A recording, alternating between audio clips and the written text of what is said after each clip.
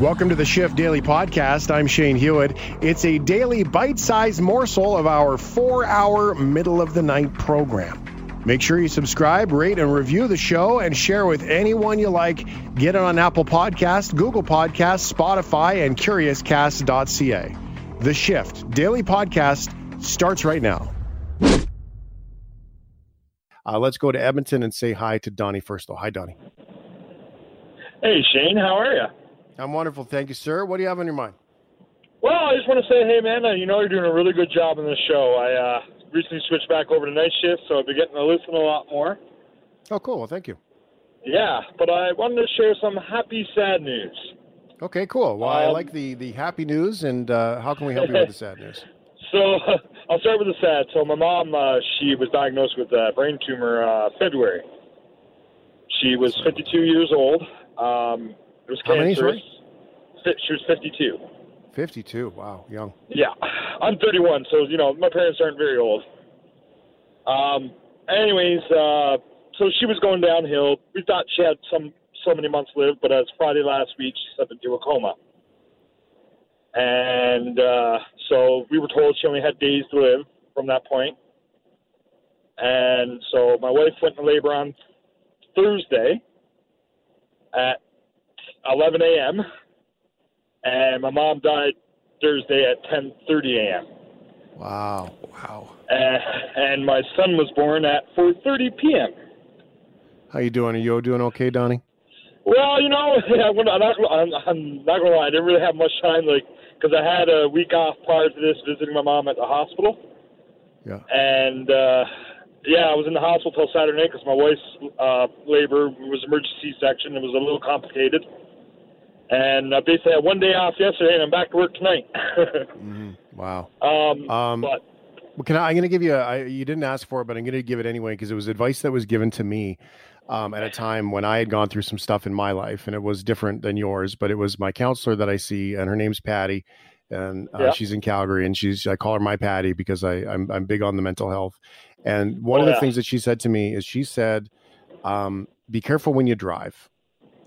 And I'm going to say that to you because I can hear the road noise in the back room, but I'm going to say that you didn't ask Donnie, but this is man to man here, me and you, okay? Yeah. Is that I'm going to ask you to be careful when you drive, Donnie, because it's when we drive that autopilot kicks in and our brain kicks in, and sometimes we start thinking and daydreaming. And I was told by my Patty that there are more accidents when people are driving after trauma, trying to live life normally, than when they actually go through the trauma. And so I'm just going to ask you to please, if you find yourself daydreaming and you get yourself in that pickle, please pull over, refresh, do the jumping jacks or whatever it takes. Let the emotion come out. And will you do that for me? Can you acknowledge that? And can you please commit to that for me? Oh, absolutely. Thank you, Donnie. I mean, I'm gonna say I'm pretty strong. Yeah, right? I know, but strong is great. I had a good cry yesterday. Yeah. No, I know, really, but it sneaks up on us, right? I appreciate the honesty in that. I'm just asking you to just accept the fact that it might be there. Anyway, so your story though about your baby being born. So tell me about your baby. What's your baby's name? So my baby's name is Riddick. Riddick, and what was your? Are you not a hockey fan? Are you? I am a hockey fan. Oh yeah. Are you a Flames fan? No, I'm a Maple Leaf fan. Okay, awesome. Well, geez, so it's really been a bad couple of days. Oh my God. Yeah. But he was 9 pounds and 5 ounces. So he was a big baby. Yeah, I'll say. So what was your mom's name? My mom's name was Penny. Penny. Okay. And I don't know, maybe they're listening, but I want to give a shout out to the U of A, University of Alberta Hospital, the 5F3 unit. They loved her, and she loved them. She kept telling me, they took really good care of her. And I'll have some baby pictures sending and a thank you card sent to them any day here now. Wonderful. I think that's good. So you're curious a little about the experience about having your mom check out and Riddick check in all at the same time. Yeah, I don't know if any of your listeners, have the same thing. I don't know. It's so weird. It is weird. And I mean, I've been talking about it to people, but I don't know. I mean, this radio show is a part of my life now. Every night when I'm working. Well, I'm grateful for that because this really is its own community, its own family. Exactly. So I'm glad we can be here for you. You know what's interesting to me is you said that the birth was tough, right? Oh yeah. And I'm not a guy who actually I kind of go through life trying to take meaning off of things. But what I hear from what you're saying is that your mom passed away and then your wife had a very, very difficult birth with Riddick. And I'm not going to put a bunch of meaning on it. I know that everyone has different faith backgrounds and all that stuff. So the structures and belief systems. So, I allow everybody to apply their own on there. But I got to tell you, man, I think it's pretty amazing to think that it's possible that, Penny might have given the opportunity to help. And that's, I am not super religious. I mean, not that I don't believe, because, something is out there. But I got a lot of family members there, and that's what they said. They're like, your mom was there. Because I really wanted her to hold my baby boy. It was my first child. It was, it would have been nice, but things happened the way they happened. Yeah. Well, my invitation to you is reach out. Before we let you go here, don't hang up. Ray will give you my email address, okay? If I can do anything or if I can introduce you to anybody up in Edmonton, you let me know and we'll happily be part of that. I appreciate you being part of this family. And I would just like to remind you that raising children to be Leafs fans is not healthy. Well, you could be Leafs or Oilers. We don't know yet. Well, Oilers fans, I'm even from Calgary, and I'll even say that Oilers fans is different. So that's weird. Yeah. All right. Hey, Donnie, thanks for your honesty, your authenticity tonight. We'll put that out to the audience. If anybody has experience like that or stories they want to share, we'll let them call in, and we'll do our best to pass it on in amongst all the other content we have planned for the show, okay? Thank you very much, guys. Okay, drive safely, Donnie, please. Yeah, will do. All right. Take care, brother. Wow! Congratulations, man, on the baby. Seriously, I wonder if he's a Chronicle of Riddick fan. Oh, maybe. I was thinking hockey. You were thinking David Riddick. Yeah. Dave, the big save, Dave. Yeah. Yeah, it is a remarkable story. And Ray, just grab. Ray's going to grab his email. Yeah, I can see him through the glass series, chatting him up. It is. It's an incredible story, and it's stories like that really kind of hit you in the things that we don't explain and the things that we don't need to explain. I realize that some people have belief systems and immediately will sort of apply that belief system there. And that's great. I'm glad you do that. But there's some things that I always find that, sometimes you just don't need to know the answer and can just kind of apply that. And not to mention, as a dad, there's another dad in the world today. I think that's so wicked. Oh man, the dad advice. There's so much good dad advice that comes flowing in. For example, man, Donnie, you need cargo shorts now. Like, this is a thing. Like, the lines on your lawn matter more than ever now. You've got a child that you're raising, and you need to show that child how to mow a lawn properly and get those lines nice and clean and tight. These things matter. This is the Shift Daily Podcast. Let's go to Kelly. Kelly, are you on the road right now? Yeah, you bet, man. Where are you? Just about at Lamb on Highway 9 heading to Saskatoon from Calgary. Oh, right on. I hit a deer tonight, for a drive. too. Thanks for listening. I hit a deer tonight, too. Oh, goodness. Are you in a big truck? Yeah. Yeah, okay. Well, thank goodness you're not in like a pickup. Got the big deer killer bumper on the front, so no damage to the truck, but the deer didn't make it. Oh, goodness. My God. Well, what do you want to talk about, Kelly? What's in your mind? Well, number one, in regards to the deer, they're not cutting the grass in the ditches very good out here, right? Well, I think they've stopped a lot of that, right? Everywhere that seems to be a lot of changes in regards to letting the wildflower and everything else just grow in the ditches, and that is causing a problem with animals because even the small ones, you used to be able to see them coming too. Well, exactly, and that's the thing. Like on the edge of the road, some of this grass is getting to be, 1.5 feet, 2 feet high, and you got a big shadow in the ditch.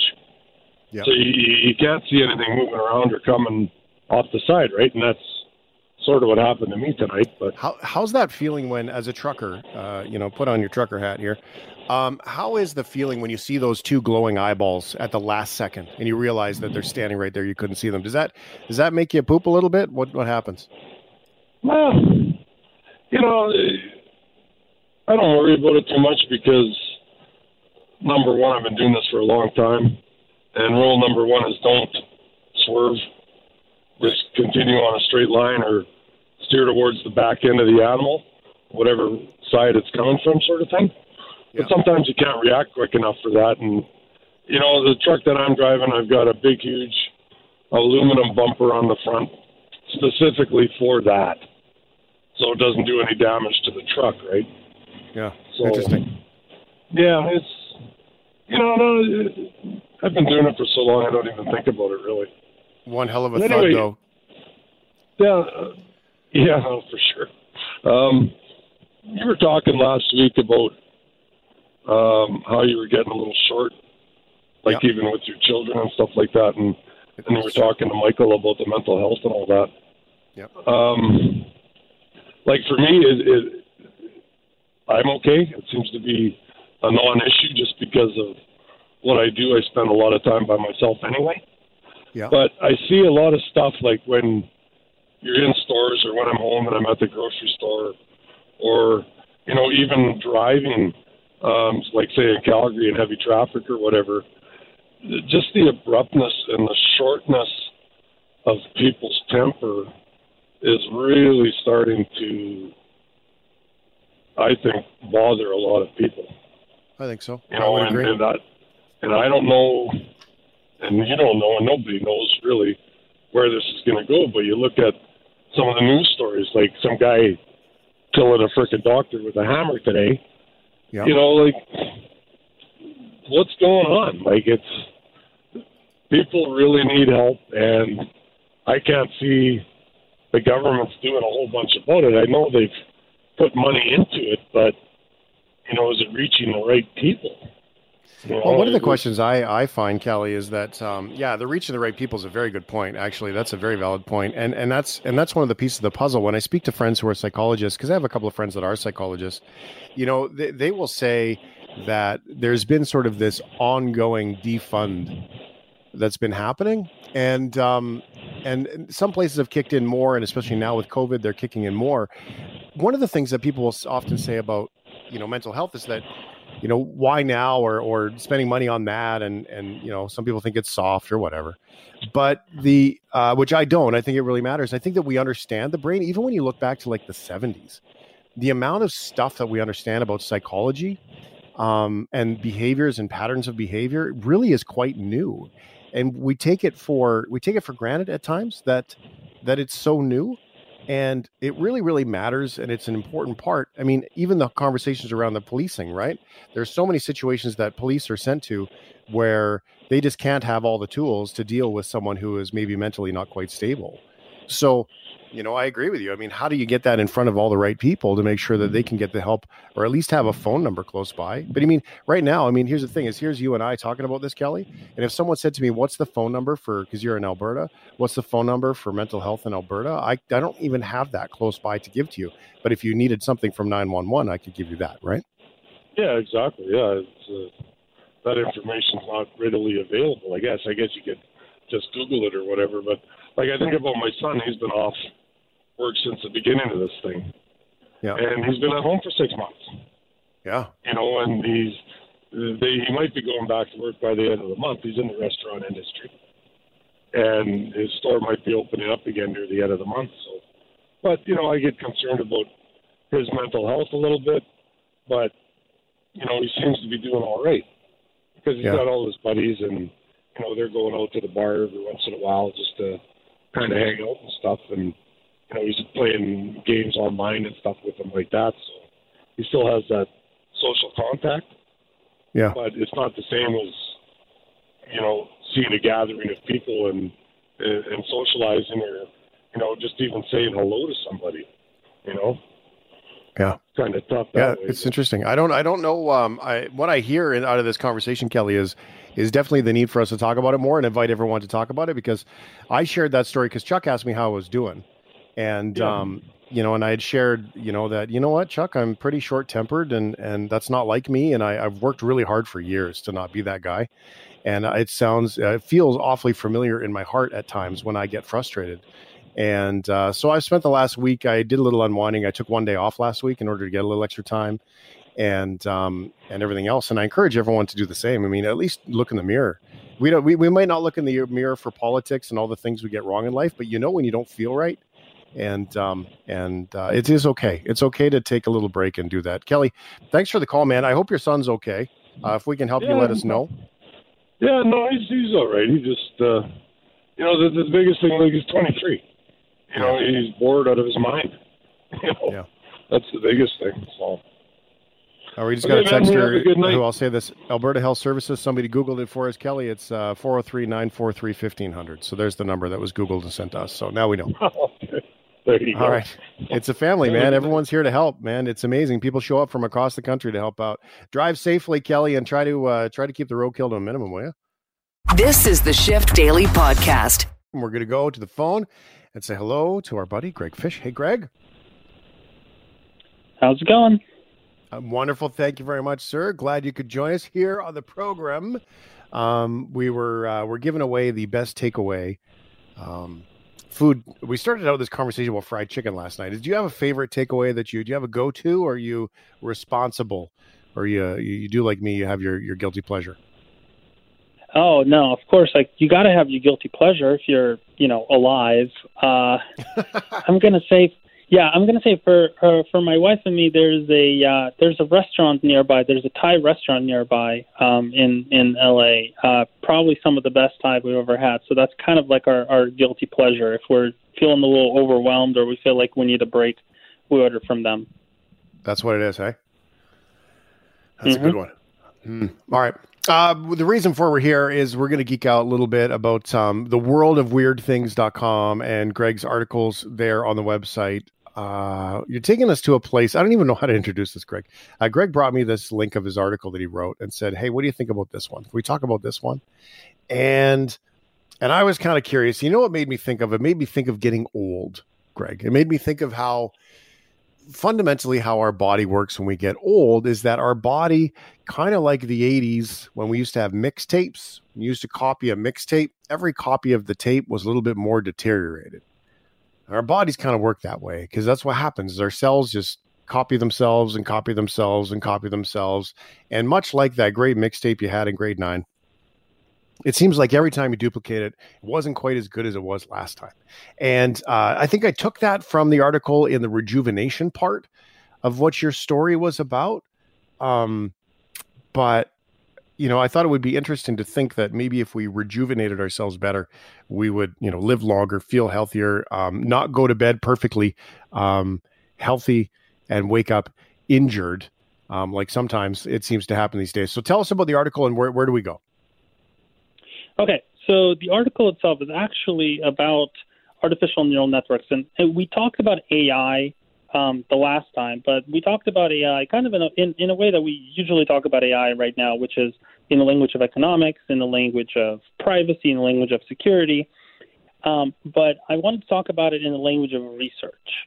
So where I wanted to go with it is there was a recent paper where computer scientists were trying to train a set of artificial neural networks that try to really mimic much closer how human neurons work. And they found that after a certain time, when they try to train them way too much, or they try to give them way too much data to process, those neural networks started hallucinating. And what they had to do in order to get them back on track is to essentially put them in a state very similar to what we would find in us when we're sleeping. Huh. So you know what just came to my mind, Greg? Before you continue here, what just came to my mind is how in the world does Greg come up with this stuff? It's so good. I love it. Okay, sorry, I didn't mean to interrupt. Continue. No, by all means. So essentially, instead of training until the networks went through all the training material, they would train for a while. They would essentially listen to static, and then they would train again, and then they would be taking power naps, and that kind of allowed them to reset their connections a little bit and actually learn the things that they were supposed to be learning. Now, the really interesting part is, like I said, it's very similar to what our minds go through. So when we function, our neurons are constantly learning. even in old age, we're still constantly learning. And after a while, we get really tired. We also start to hallucinate. We start seeing things that aren't there, hearing things that aren't actually there.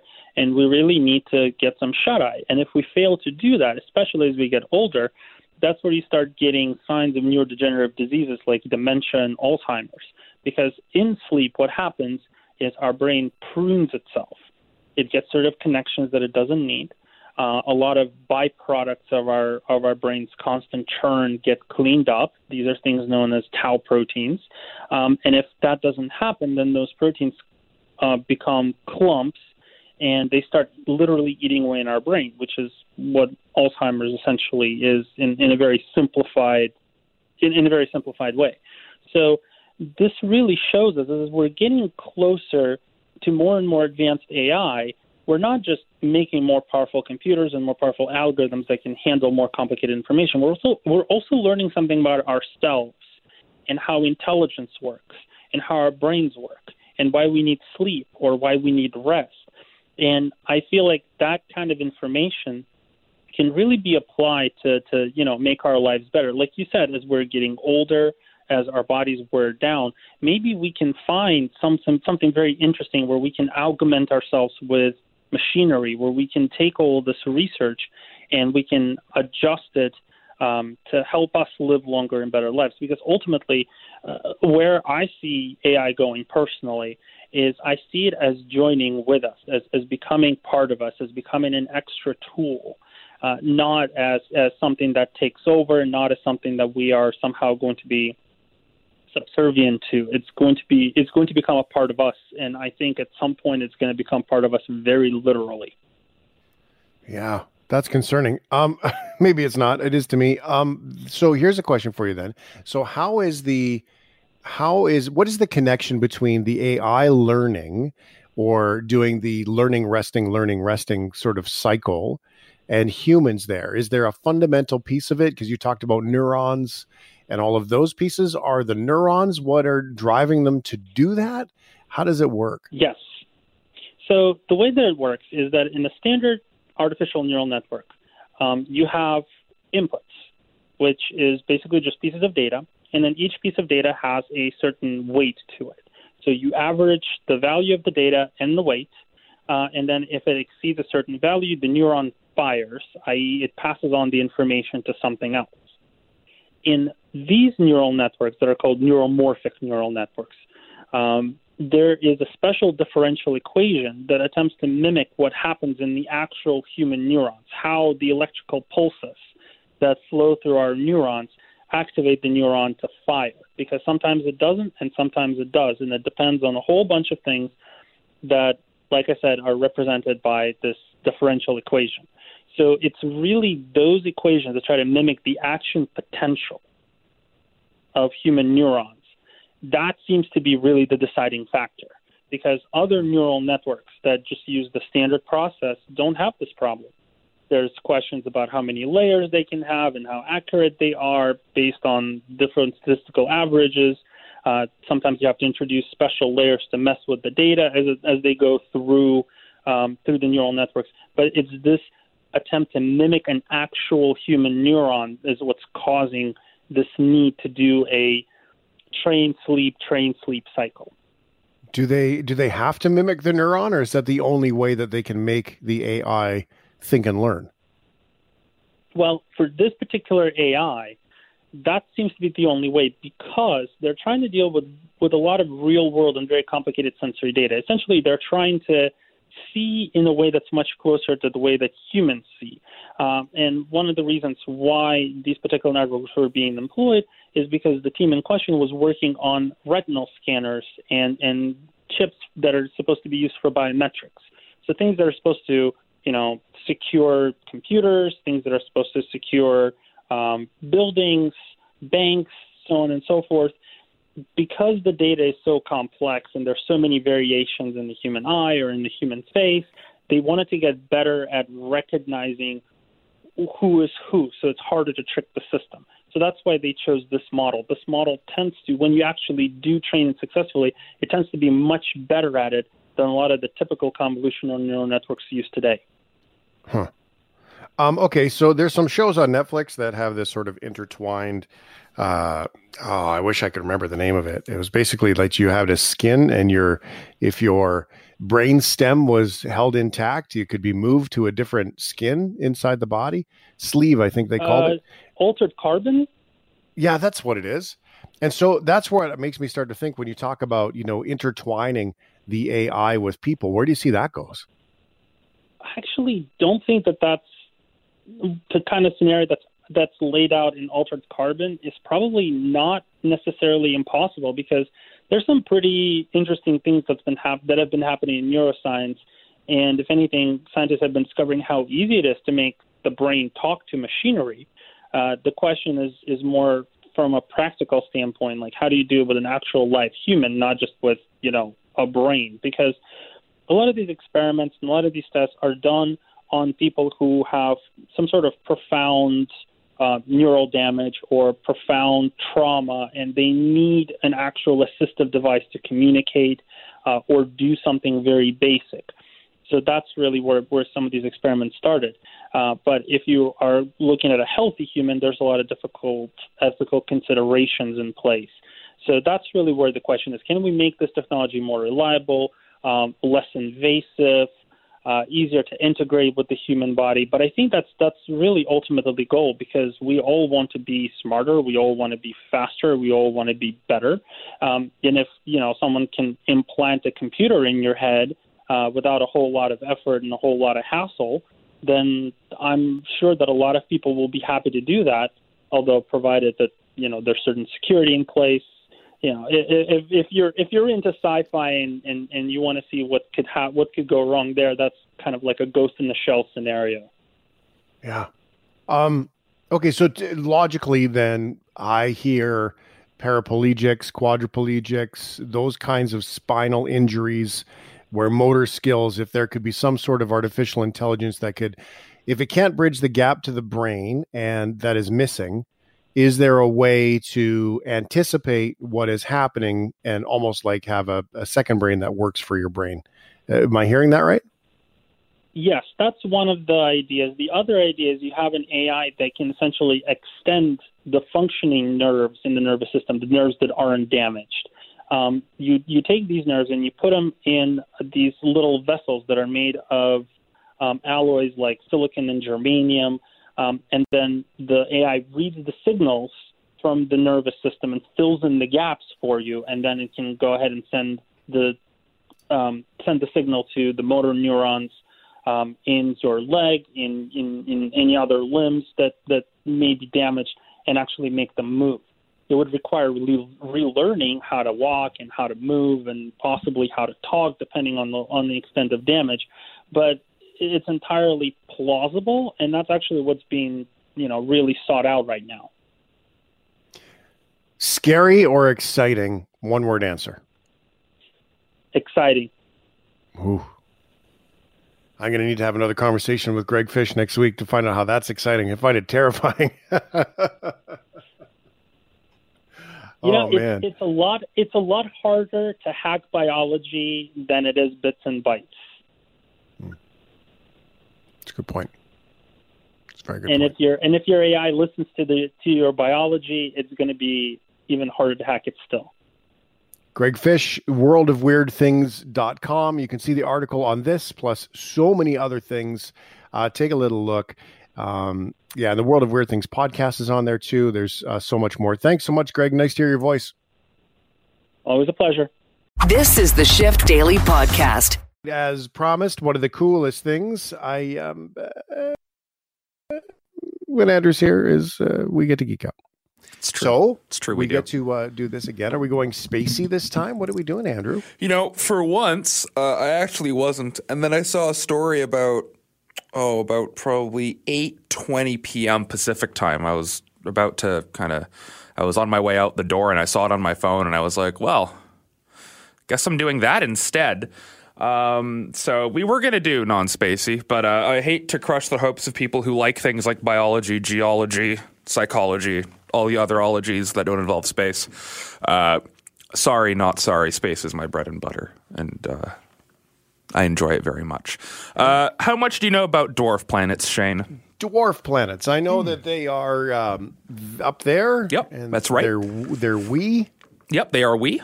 And they're not quite considered planets, but they kind of are doing the same thing. Correct, yeah. So that is the basic premise. They are small. They are not quite planets. Sorry, Pluto. For the longest time, I was a Pluto is a dwarf planet denier. I refused to believe it. But then I realized that I'm just being stubborn and that scientific convention dictates that, yes, Pluto is a dwarf planet. I'm not happy about it.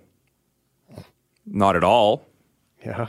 But okay. But that is the truth. That is the truth. It is the truth. But I'm not here to wax sad about Pluto's demotion. Some have the gall to call it a promotion to dwarf planet. I'm here to talk about another dwarf planet. It's the only one that kind of orbits within the solar system, kind of in the middle of it. All the other ones are kind of out either at Pluto or beyond Pluto, which is, in layman's terms, very far away. But this one that I want to talk about is actually in the asteroid belt, which is the part of the solar system that is between Mars and Jupiter, and it's full of asteroids. It's not like in Star Wars where you see the Millennium Falcon dodging, what seems to be like millions of asteroids in the space the size of an Olympic swimming pool. The asteroid belt is actually really, really kind of light, and there's lots of free space. You could probably fly a ship straight through it and be okay. And not really have to correct your course. But there are, asteroids, there are rocks out there, there are, bigger things. There may or may not be aliens. There aren't aliens. Oh, this is something that I've, in years past, I've always gotten people to say, because it bears repeating. So Shane, repeat after me. It's never aliens. It's never aliens. Until it is aliens. Until it's aliens. It is never aliens. It is never aliens. Until it is actually aliens. Until it's actually aliens. Okay, so if you see a headline that says, could it be aliens? The answer is no. All right. No. It is not. It'd be cool if it was, but it is not. Until it is actually aliens, it is not. Actually aliens. Alien existence aside, I want to talk about the dwarf planet Ceres. Ceres spelled Ceres, not, my favorite television series of all time. It's a tiny dwarf planet. It's about a quarter the size of the moon. If you want to kind of put that in perspective, it's about a quarter the size of the moon. It's about 940 kilometers across. So let's use North American geography. You could fit it comfortably between, Vancouver and Calgary with a few hundred kilometers to spare on either side. Okay. So that's about how big it is. And scientists have long believed it to just be this giant ball of rock floating through space with nothing in it. But over the years, we've had the NASA's Dawn spacecraft has studied it extensively over the years. It's kind of mapped it. It's taken kind of readings of what its surface composition is like. And it's a lot more active than what scientists have given it credit for, which is very interesting. So they've determined that there's a fairly good chance that there might actually be brine, like salty water, under the surface of Ceres. Interesting. To use the actual research terminology, they looked at one of the craters. It's a 20 million year old crater, and yes, they can determine the age of the crater using funky science numbers that I can't understand because I don't have a degree in that. But it's this 20 million year old Oxeter crater, and they determined that there is a quote extensive reservoir of brine underneath its surface. And so they figured this out by using something called infrared imaging. And you're able to kind of see, what light bounces back to the infrared camera, and you're able to kind of infer the chemical properties of whatever it bounced off of. And the team discovered the presence of a compound called hydrohalite. You probably don't know what that is, and I didn't know what it was until I read this, and I still don't really know what it is, but that's not what's important. What is important is that it's a material that is common in sea ice. Say it again. What's it called? Hydrohalite. Okay, so what is it? It's a material that is common in sea ice. Okay. Right? I don't need to know what it is to know that it's a material that's common in sea ice. Okay, the fact that we have identified potentially this material on what we think is a dry, barren rock is, there's a bit of an incongruity there, if you will. Dry, barren rock, but with a material that is common in sea ice. Okay. It's kind of funky. So, trying to follow. So Maria Cristina De Sanctis, she's with Rome's Istituto Nazionale di Astrofisica, sorry, Italian people, has said that this is a clear sign that Ceres, at least in the past, we don't know about its present right now, we don't know where the water might be, but in the past, it had to have had some kind of brine. Because how else does that material end up there? Yeah. I just know it's in the salt water ice. Exactly. So what they're probably thinking is that this brine may still be coming up from within the planet's interior. Oh, cool. So underneath the surface, there's probably, or at least in this paper, they believe that there is an extensive reservoir of this salted, brine. Probably not good for pickles. It would be weird to have like space brine pickles. Gee, wouldn't be weird at all. That'd be awesome. I would so buy that. Even if I would so buy that actually. And so this is from the Italian study. There is a separate paper from the U.S. and they analyzed images of the same crater, and they found that the mounds and hills within it may have been formed when water ejected by the impact of some other rock that smacked into it froze on the surface. And so this would be huge. Because for so long, we've kind of thought, okay, we know the Earth has water. We know that the moon has ice frozen at the bottom of craters near the north and south poles of the moon. We know that Mars has polar ice caps, and we've seen evidence of subsurface ice, dry ice, carbon dioxide ice on the surface of Mars. We believe that Europa has ice underneath its surface. It's one of the moons of Saturn, I believe. I might be getting that horribly wrong and embarrassing myself. It's been a long time since I've actually had to go through my proper roster of objects in the solar system. Enceladus is another moon that we have seen water coming out of its surface. We know that these, ocean or water worlds exist in the solar system. But we never figured that one of them might just be this, with all respect to Ceres. It's quite a big rock, and I would not want it falling on the Earth. We would not expect to find this on such a tiny, apparently dusty rock floating in the middle of the asteroid belt. And what this does is it opens up the door for us to question, what about Pluto? Could it have reserves of briny water underneath it? Because Pluto is a dwarf planet. What about the other dwarf planets? I'm going to throw out some names here that you can use these at your virtual coffee table meetings tomorrow or today now. What about there's one of them is called Eris, and Eris is another dwarf planet that orbits out. If we're let's use North American terminology again. If Ceres could fit in between Vancouver and Edmonton, and this is not to scale, Eris is more or less in the sun. It's that far away. It takes about 560 years for it to go around the sun once. But Eris is massive.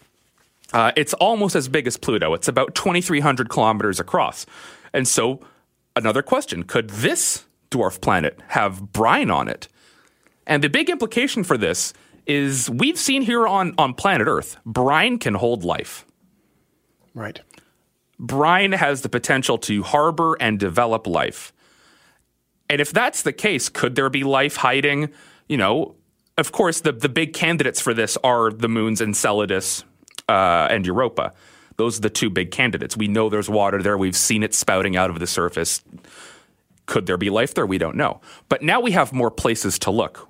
Could we be looking at dwarf planets that maybe have, life? Mars, could there be... And Mars is a dead planet. Let's be clear. Mars is currently a dead planet. We haven't seen any, conclusive evidence that life is present on Mars. But could life be present in some sort of bacterial or incredibly basic format underneath the surface of the planet, where it's shielded from all sorts of bad stuff like solar radiation, a general lack of a magnetic field, the almost non-existent atmosphere? Life and the search for it is something that saying it's important is a bit of an understatement. If we were ever to confirm the presence of life on a world other than Earth, that would be a paradigm shift for humanity. Mm-hmm. Because for the first time, we would have confirmation that we aren't alone, that we aren't unique. That we are actually aliens. That we are the aliens. Every single one of us. Every single one of us. That would mean we would be the aliens. Except for Phil from accounting. Elsewhere. No, he's Phil's an actual human. He's cool. But if we found life on other planets, that means we actually become the alien. Ooh, this got deep. Well, we wouldn't necessarily become the alien. It's possible. It's possible we could be to whatever life there is external to Earth. Sure, we'd be the alien. Whether or not they're complex enough to have thoughts about whether or not aliens are real is another question. But all of this kind of long preamble and stuff about hydrohalite on the surface of Ceres is just a big ramp up to me saying that we now have more candidates in the search for life. And a big part of NASA's missions going forward in the European Space Agency and Russia's Roscosmos and Japan's JAXA, et cetera, et cetera, et cetera, et cetera, we're trying to find habitable planets. We're trying to find places where life could exist. And maybe we don't need to look as far as we have been. Perhaps there is life on Mars somewhere. Perhaps there is remains of life on Ceres. Perhaps Pluto, perhaps Europa or Enceladus. There's all these places that are, in the astronomical scale of things, literally right next door, where there could be, little funky, weird alien shrimp swimming around underneath Europa's, icy surface. There could be, neat little, what's another, scallop? Kids love scallops, right? No, they don't. They don't? I was going to think there could be like turkeys under there, and then all the turkey brine's done. Ooh, if turkeys came pre-brined from Europa, that would be very nice. I wouldn't have to pull out one of those giant like dairy container kind of things and fill it with brined water and put the lid on. Anyway, that's my. I'll save that rant for around Thanksgiving or Christmas. Back to food. Can we go back to food always? It loops around. It always comes back to food. It seems to, at least these days. And I like that. No, the moon is not made of cheese. Sorry. I wish it was, but I also don't because we would probably mine it and ruin it. It's Andrew C. Ferreira's Extremely Weird Science. I learned that it's not an alien unless it's actually an alien. Correct. Got it. If you remember nothing from this, which, again, I don't blame you, it's never an alien until it is actually an alien. Thanks for listening to the podcast. Tune into the show online or on the radio.